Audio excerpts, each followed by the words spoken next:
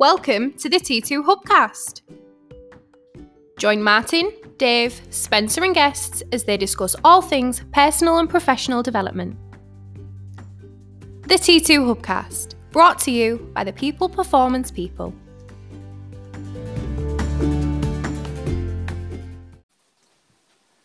So welcome back to the T2 Hubcast with me, Martin Johnson.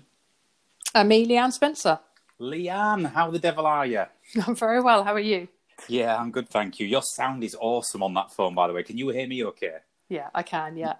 Brilliant. So, Leanne, welcome to our podcast. I think you're returning the favour because I appeared on your podcast, I think it was about a year ago now. I want to say a year ago. Is that right? Yeah, it feels about right, yes. So, Leanne also was a guest of ours and a keynote speaker at one of our flagship events, T2 Talks. I think that was 2 years ago, so back a few years ago now. Yeah. And since we've always stayed in touch and collaborated on a couple of things, Leanne, Leanne is, I'm going to say, expert in corporate well-being, or I like the word guru in corporate well-being. She's an author, a podcaster, and she's the founder of Body Shot. And where are you based? Are you down in London, Leanne? We are in London, but I'm tempted to say we're global now because we really are. But yeah, I mean, I'm in West Norwood in South London, and our office is in West Dulwich, which is literally a 7-minute walk up the road. So nice. I'd say it's actually a nice commute, but it's a bit short. I prefer a slightly longer commute. But anyway, one won't grumble. Exactly. That's because you can get your steps in, right? But exactly, yeah. So Leanne is the founder of Body Shot Performance. Now, Body Shot Performance is an award-winning health and wellbeing company. You work with businesses to create a culture of energy, vitality and performance, and underpin well-being as a competitive advantage. And it's something you believe passionately about. And one of the, it links nicely into what we're going to talk about today, Leanne, which is, as you know, at T2, we have clients who access our content on the hub, who access what we do face-to-face. And a lot of it is around leadership and cultures and organizational change. We even throw in a bit of sales and customer service training in what we do. But we also, over recent years, have developed more of a well-being type of, not offering, but we're starting to delve more into overall well-being. And primarily because it's come to the fore from customers who are now focusing on well-being as more of a strategic enabler for their organisation. Something you believe passionately about, Leanne, is you can gain competitive advantage from well-being, from focusing on improving well-being across your organisation. And you're a firm believer that it shouldn't just be something that sits as an initiative within HR.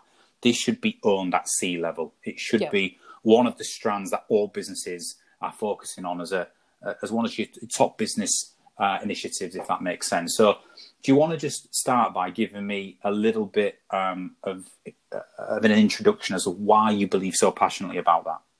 Yes, so to start with the first point about well-being being a competitive advantage, I think the traditional ways that companies have competed with each other for talent have been salary and bonuses, company car, corner office if you're a certain level of seniority. And I just don't believe that that's how we're going to be seriously competing anymore for talent at any level of the organisation.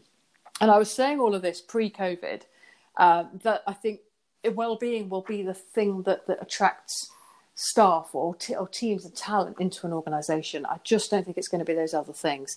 Post-COVID, the focus has never been more on well-being. So the kind of things that might make a company attractive would be their remote working policy, which has all changed now anyway, what kind of educational resources they have, what proactive well-being resources they have. So most companies do pretty well on reactive.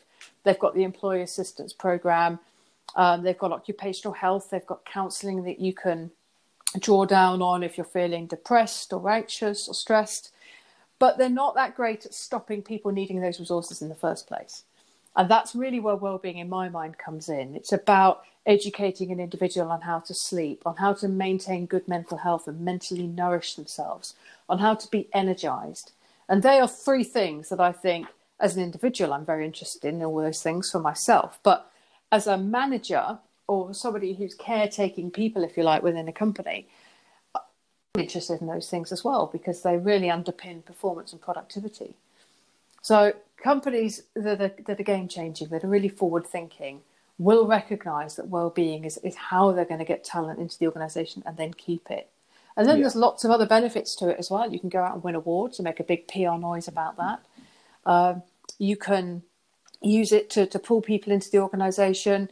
You can also use it as a way of really attracting the right kind of people you want. The benefits are many, but my second point around it being represented and underpinned at C-level, I think if a company is talking about well-being, but it's coming from HR or it's coming from a different level, and it's not being openly backed up by the C-suite, that would be a worry for me. You know, if I walk past the CEO and they look kind of out of shape, and tired, and a bit beat up, that would concern me as well. You know, you really have to have the teeth in the bite of well-being for a company, you know, rather than just pay lip service or what I call fruit bowl well-being. Yeah, makes sense. You just said something there that's really interesting, Leanne, and I also believe in this, but I sometimes struggle when speaking with executives to understand what they're actually doing from a proactive perspective. So you sort of defined well-being as very much exists in organisations as a reactive tool. So when people have gone past the brink and their well-being has been jeopardised, then they try to react to the situation and put a plaster over it. Whereas what you're talking about is more preventative. So it's like, if strategically you're getting ahead of the game and looking after well-being, then you don't have to do that reactive stuff. Can you give me a couple of examples of what would constitute a preventative, proactive well-being initiative rather than a reactive one? Yeah. So perhaps a series of interactive workshops helping people understand what's a healthy circadian rhythm, what kind of hygiene and discipline do I have in order to make sure I get the best possible night of sleep? What is sleep? And how is it governed? What hormones are involved? Is light involved? Is temperature involved? And really give people the basics, or in some cases quite in-depth information about what comprises a good sleep, so that they can then put that into practice. And you may do another one for mental health. You may do another one for resilience, another one for self-care. Lots of different types of content. So there's an educational piece so that people can go off and then tweak that so that it works for them. And you've educated them as well. You've got something they can then share with their family and their colleagues and friends, and you get the ripple effect. Another instance would be to have a portal deployed where all that content sits there, and anyone with an email address of the company is able to access that content, so that as and when they need it, they can go in, right, I'll watch a quick video on sleep, quick video on mental health, quick video on how to maintain a healthy immune system, for example. And that's a couple of examples of it. It's giving people information before they might perhaps need it, anticipating what people might need, but also asking questions and regularly surveying the workforce and saying, what kind of content is of interest to you? Yeah. So a lot of that is educational, and you use the word educational, which is fantastic. Practical, what can you do from a practical perspective which would help this preventative / proactive approach to well-being? Practically, do you mean face-to-face or giving people a tangible?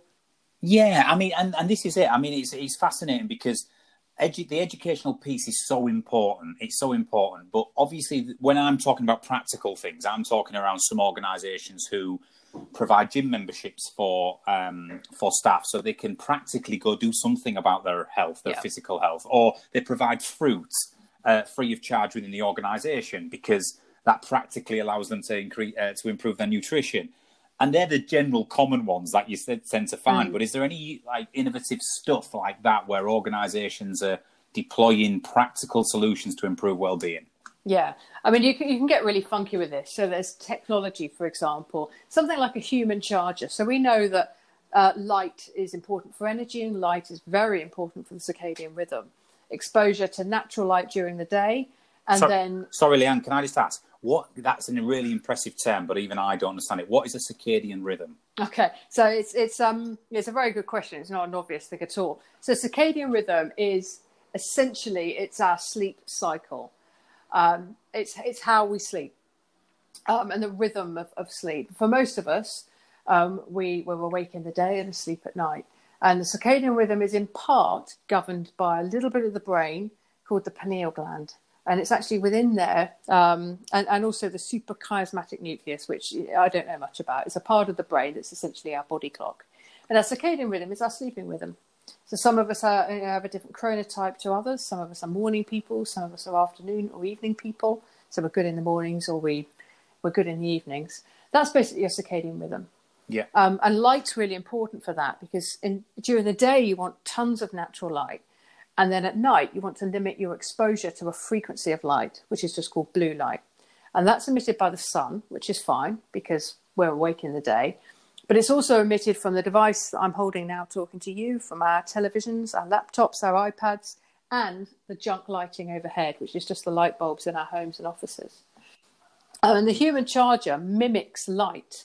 So it's a great little device that can be used to help somebody who maybe has seasonal affective disorder, who comes into work in the dark, works in an office and then leaves in the dark. It's also medically approved for jet lag, and it's very good at giving you energy. So a practical thing would be to have a few of those lying around the office that people can just plug into if they need a shot of energy.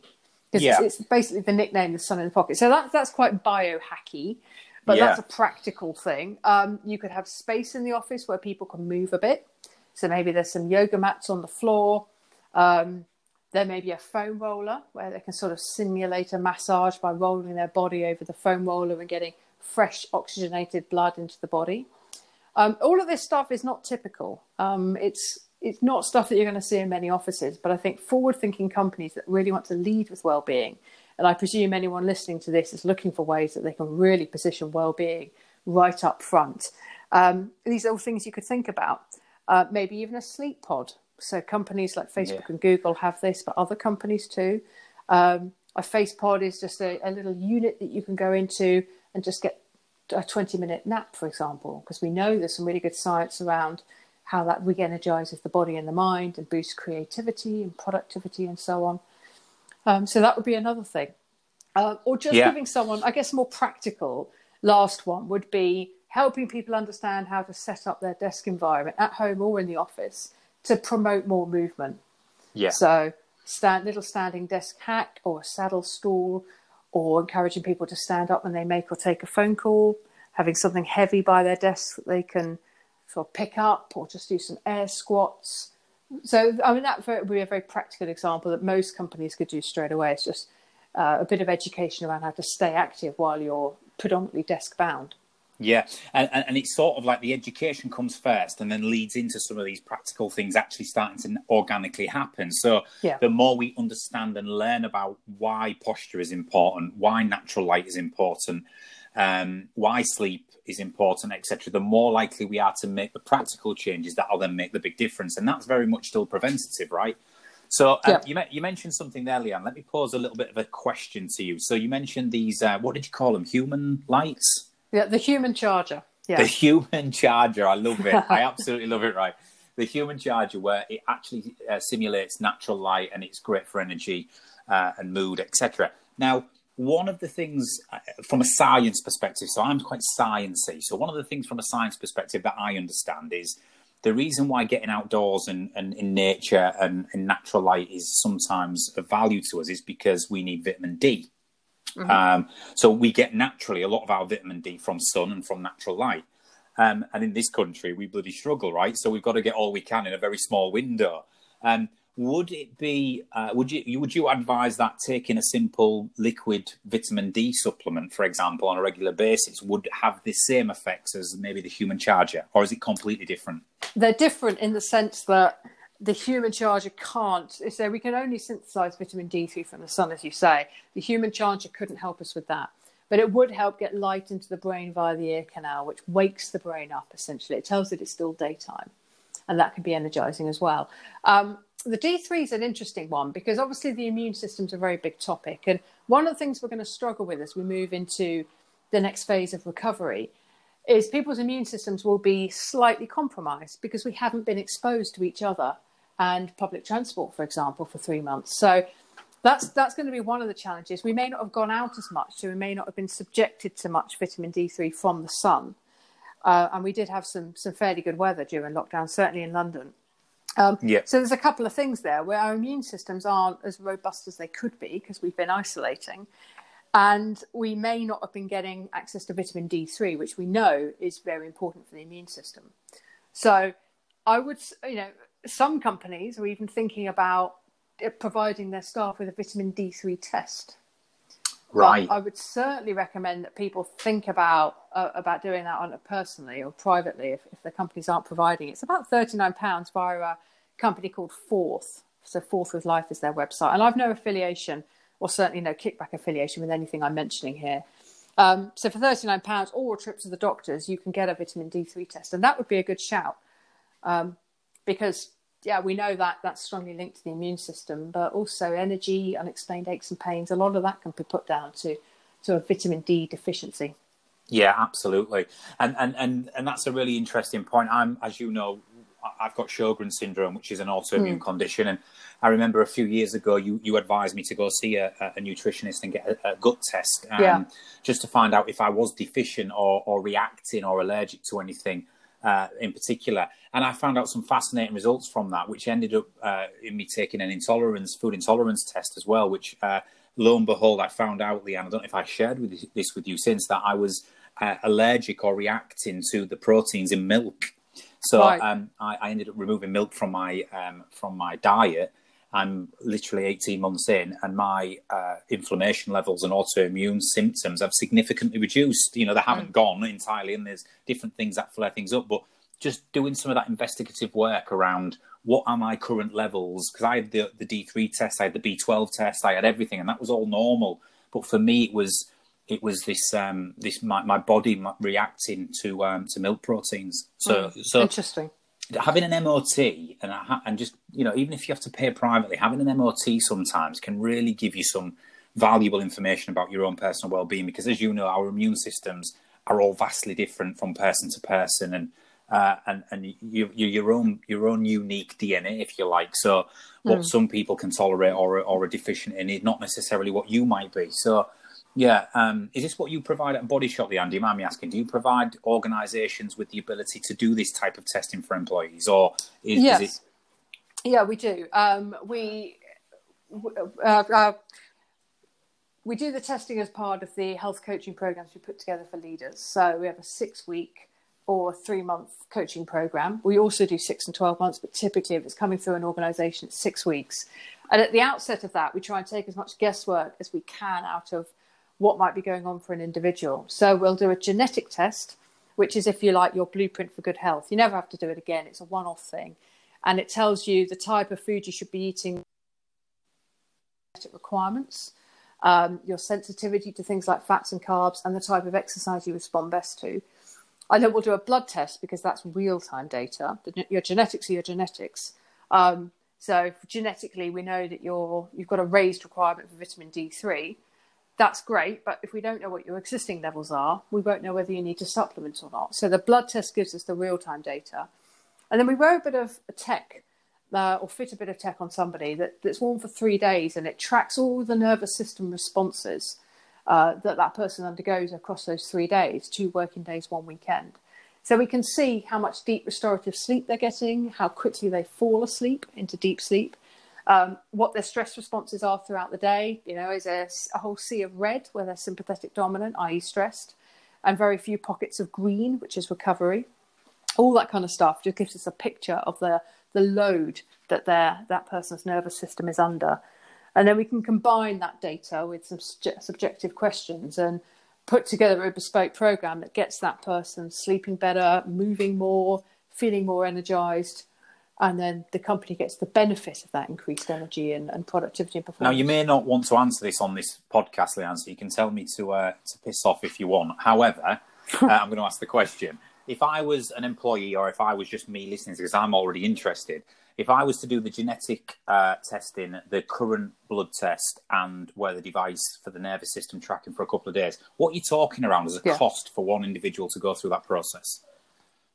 Well, as the 6-week program, 1,800 ex-VAT. So it's all relative, but not an enormous amount for a company to put a leader through a 6-week program. And then across those 6 weeks, we would cover off sleep, mental health, and energy. We give you everything we've got on that, and anything else that came up in those coaching sessions. Yeah. So that's everything: the expertise, the interpretation of the results, and the testing and the tech. Yeah, amazing, love it. Right, let me bring it back a second. I want to divert it back to something we started with, which was believing that well-being can serve a competitive advantage, which we've already started to talk about, and also why the C-suite should own it. And let me just give you a little bit of something I talk a lot about to organisations and see if we can draw the parallels. So in terms of investment and spending money, organisations generally spend money and invest the most in 4 high-level business outcome areas. And there's many different things that people spend their money on in organisations, but you can link it to these 4 main business outcome sort of high-level strategic things. And I've been thinking about well-being, and I'd like you to sort of think about these 4 and just talk through which ones you think overall well-being impact. So the first reason buyers buy generally in organisations is, can you help me increase my revenues? Can you help me sell more stuff, increase my revenues, and grow? That's the number one reason organisations will invest, if it helps them increase revenues and grow. Number 2, can you help me save costs? So as well as growing revenues, we want to become efficient and lean in terms of our outgoings and overhead. So can you help me reduce or save costs in my organisation? If so, I will buy your product or service. Number 3, can you help me wow my customers or deliver better products or services to my customers? And if so, I will buy.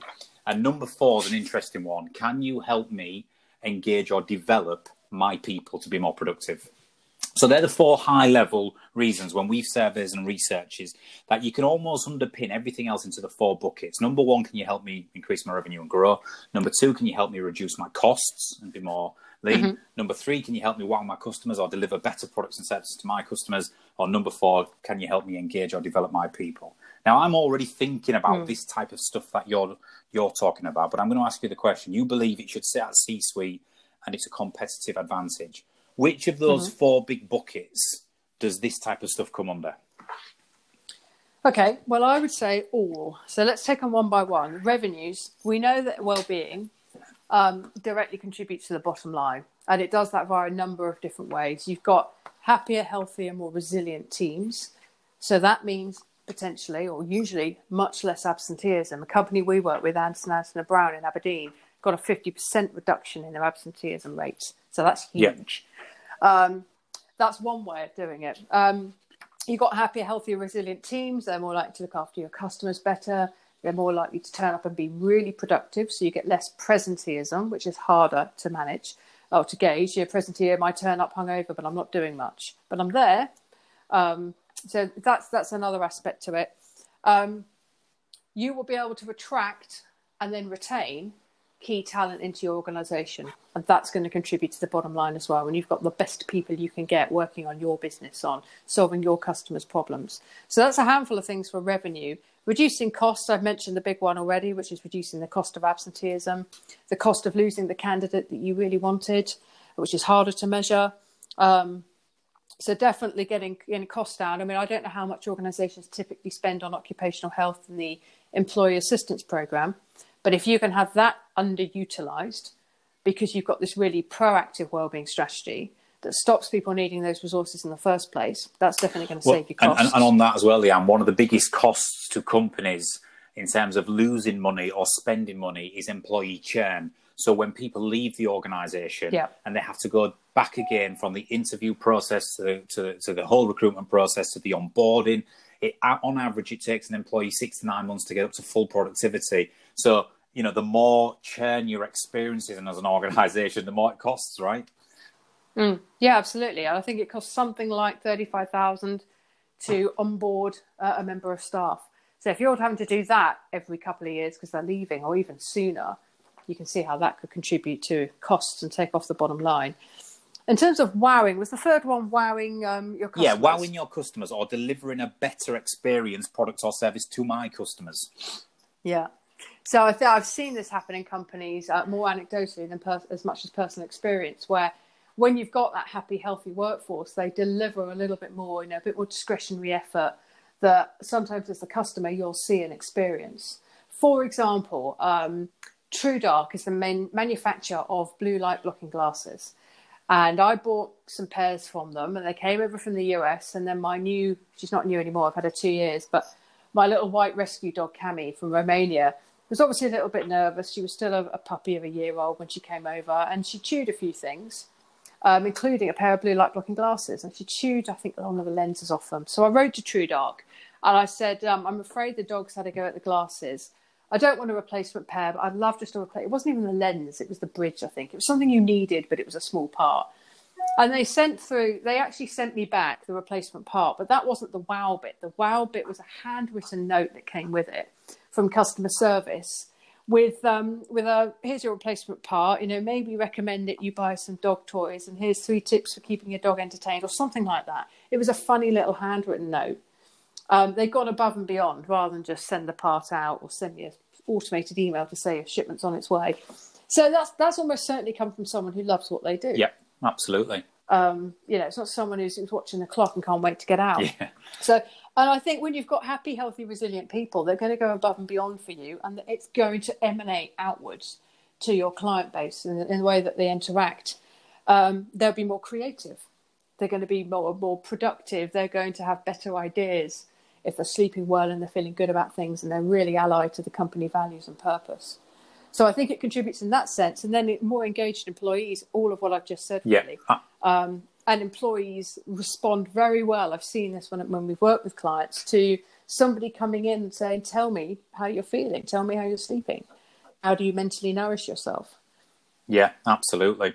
And you know what? I think at Trans2, we tick we contribute to the 4 main reasons by in some way, a couple of them more than others, but in some direct way to all 4. And that's really what, when we teach sales training, we always say to people, tell me your product or service, and they instantly go into features, functionality, and benefits. And I say, right, start again. Which of these 4 things do you help a client achieve? Because that's the language you need to talk. That's what organisations are, where they're spending money and why they'll part with their hard-earned profit. If you're going to help them achieve one of those 4 true business outcomes. So yeah, it makes perfect sense. Quick question for you. Might be a controversial question. You might want to answer it. You might want to not. I have an opinion on it. I'd love your opinion on it. One of the challenges as to why I believe well-being is not always at C-level or doesn't get the strategic recognition it deserves is because it usually falls under HR. And I find that in a lot of organisations, the HRD role or HR doesn't have a seat at the board. It does in some. I mean, in some of the bigger organisations that you've mentioned already, you've got the chief heart officer and the, all of that sort of stuff. But in many mid-size organisations, small to mid-size organisations, still very large, but what you would class as small to mid-size, HR doesn't always have a seat on the strategic leadership team or on the board. That's when well-being doesn't get the airtime, if you like, or the recognition it deserves. Would you agree that that's the case in your experience? And the second part of that is, does it matter? Do you believe that it doesn't matter what size of organisation you are, you should have human resources sat on that strategic enabling team or that board? Yeah, you absolutely should. But beyond that, I actually think wellbeing should sit at C-level, as I've said, and we talked about at the outset. So you're saying it shouldn't just sit with a HR leader; it should sit. No, it should be right at the top. Yeah, driven by the CEO or the chief exec. Driven by the CEO. The CEO doesn't need to be a triathlon running health nut, but they do need to be completely behind the idea that employee well-being is how we're going to lead this organisation. It's at the heart and centre of it. I love the fact that VaynerMedia have got a chief heart officer, but whether you've got that kind of role or not, if your chief exec isn't fully behind well-being, it's not going to get off the ground if they don't value it and then embody it as well. They do need to.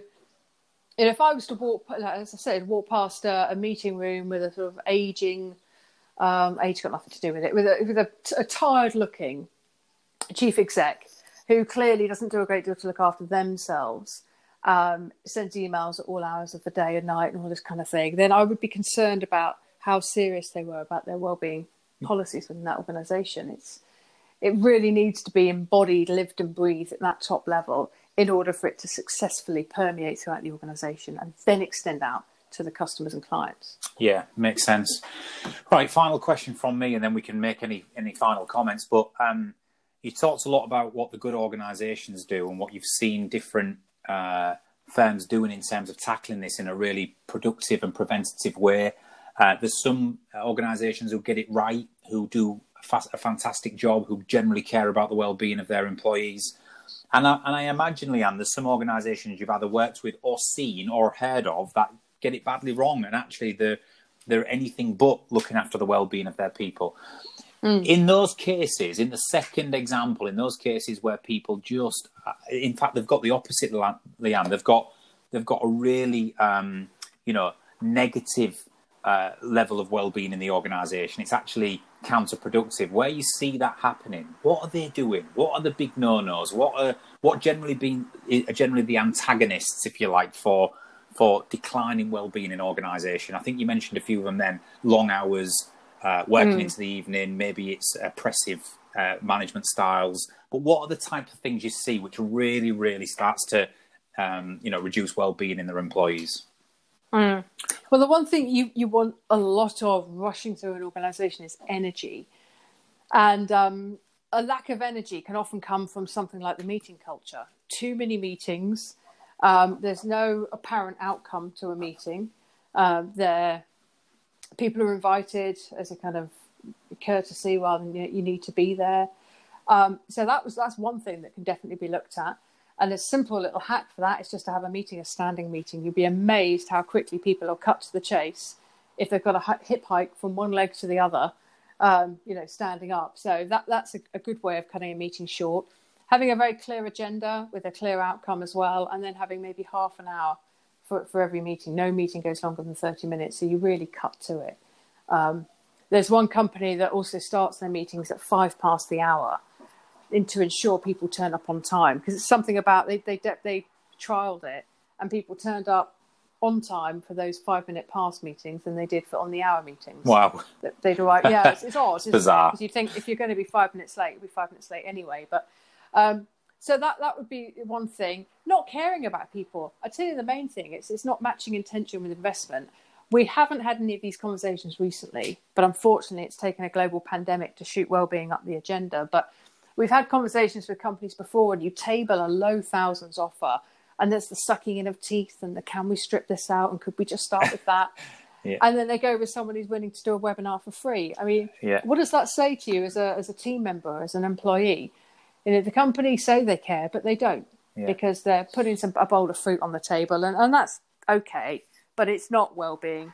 Yeah, it's just a little nudge to eat more fruit, and Yeah, you're absolutely right. You're absolutely right, Leanne. And I think when you speak about it, your passion comes across in terms of, why this is so crucial. And I completely agree. And I think maybe the pandemic is not a nice thing. And we're not saying that for 1 minute. But if the one thing that comes out of this is the realization that actually, because I think traditional, even the oppressive, unempathetic leaders have become more empathetic through COVID. I think it's driven everyone, whether it's the manager who's now having 2 teams meetings a week with their team, whereas they never saw the manager for a month, even though they were in the same office prior to COVID.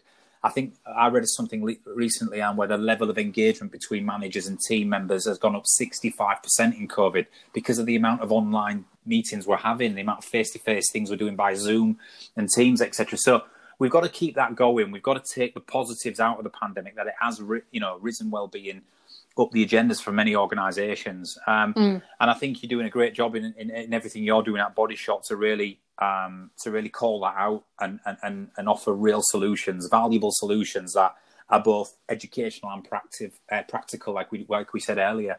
Leanne, before we go, Leanne, because I could talk to you all day long. I'm sure we could probably go back and forwards all day long, but given people's attention spans right now, we'll leave it at around about 35 minutes. If people want to get in touch with you, because this is going to go out to our hub members, we've got thousands of clients on the T2 hub. It's going to go out via our social media platforms. So if people want to get in touch and find out a bit more about you, about Body Shop, about these types of packages you've talked about and how you're working with organisations on wellbeing, where can they check you out and where can they reach out to you? Yeah, sure. And firstly, thanks very much for having me on. I've really enjoyed the chat, and thank you to you listening as well. My website is bodyshotperformance.com. and everything's on there. And the best place to connect with me is LinkedIn, and I am Leanne Spencer, Leanne Spencer, 1975 on LinkedIn. We put all of our content on there. I post personally from there once, twice a week with my thoughts on well-being and all things related. So they're the best spots to go to. Awesome. Leanne, thank you for coming on. I could talk to you all day long. Let's do another, please, in a month or so's time. Maybe pick a few other unique topics and sure. And let's do another as we come out of lockdown. Thank you for your time, and yeah, that'll do for this T2 Hubcast, and we'll be back shortly with another T2 Hubcast. So, Leanne Spencer, thank you very much. Thanks, Martin. All the best. All the best. Bye bye. Bye bye.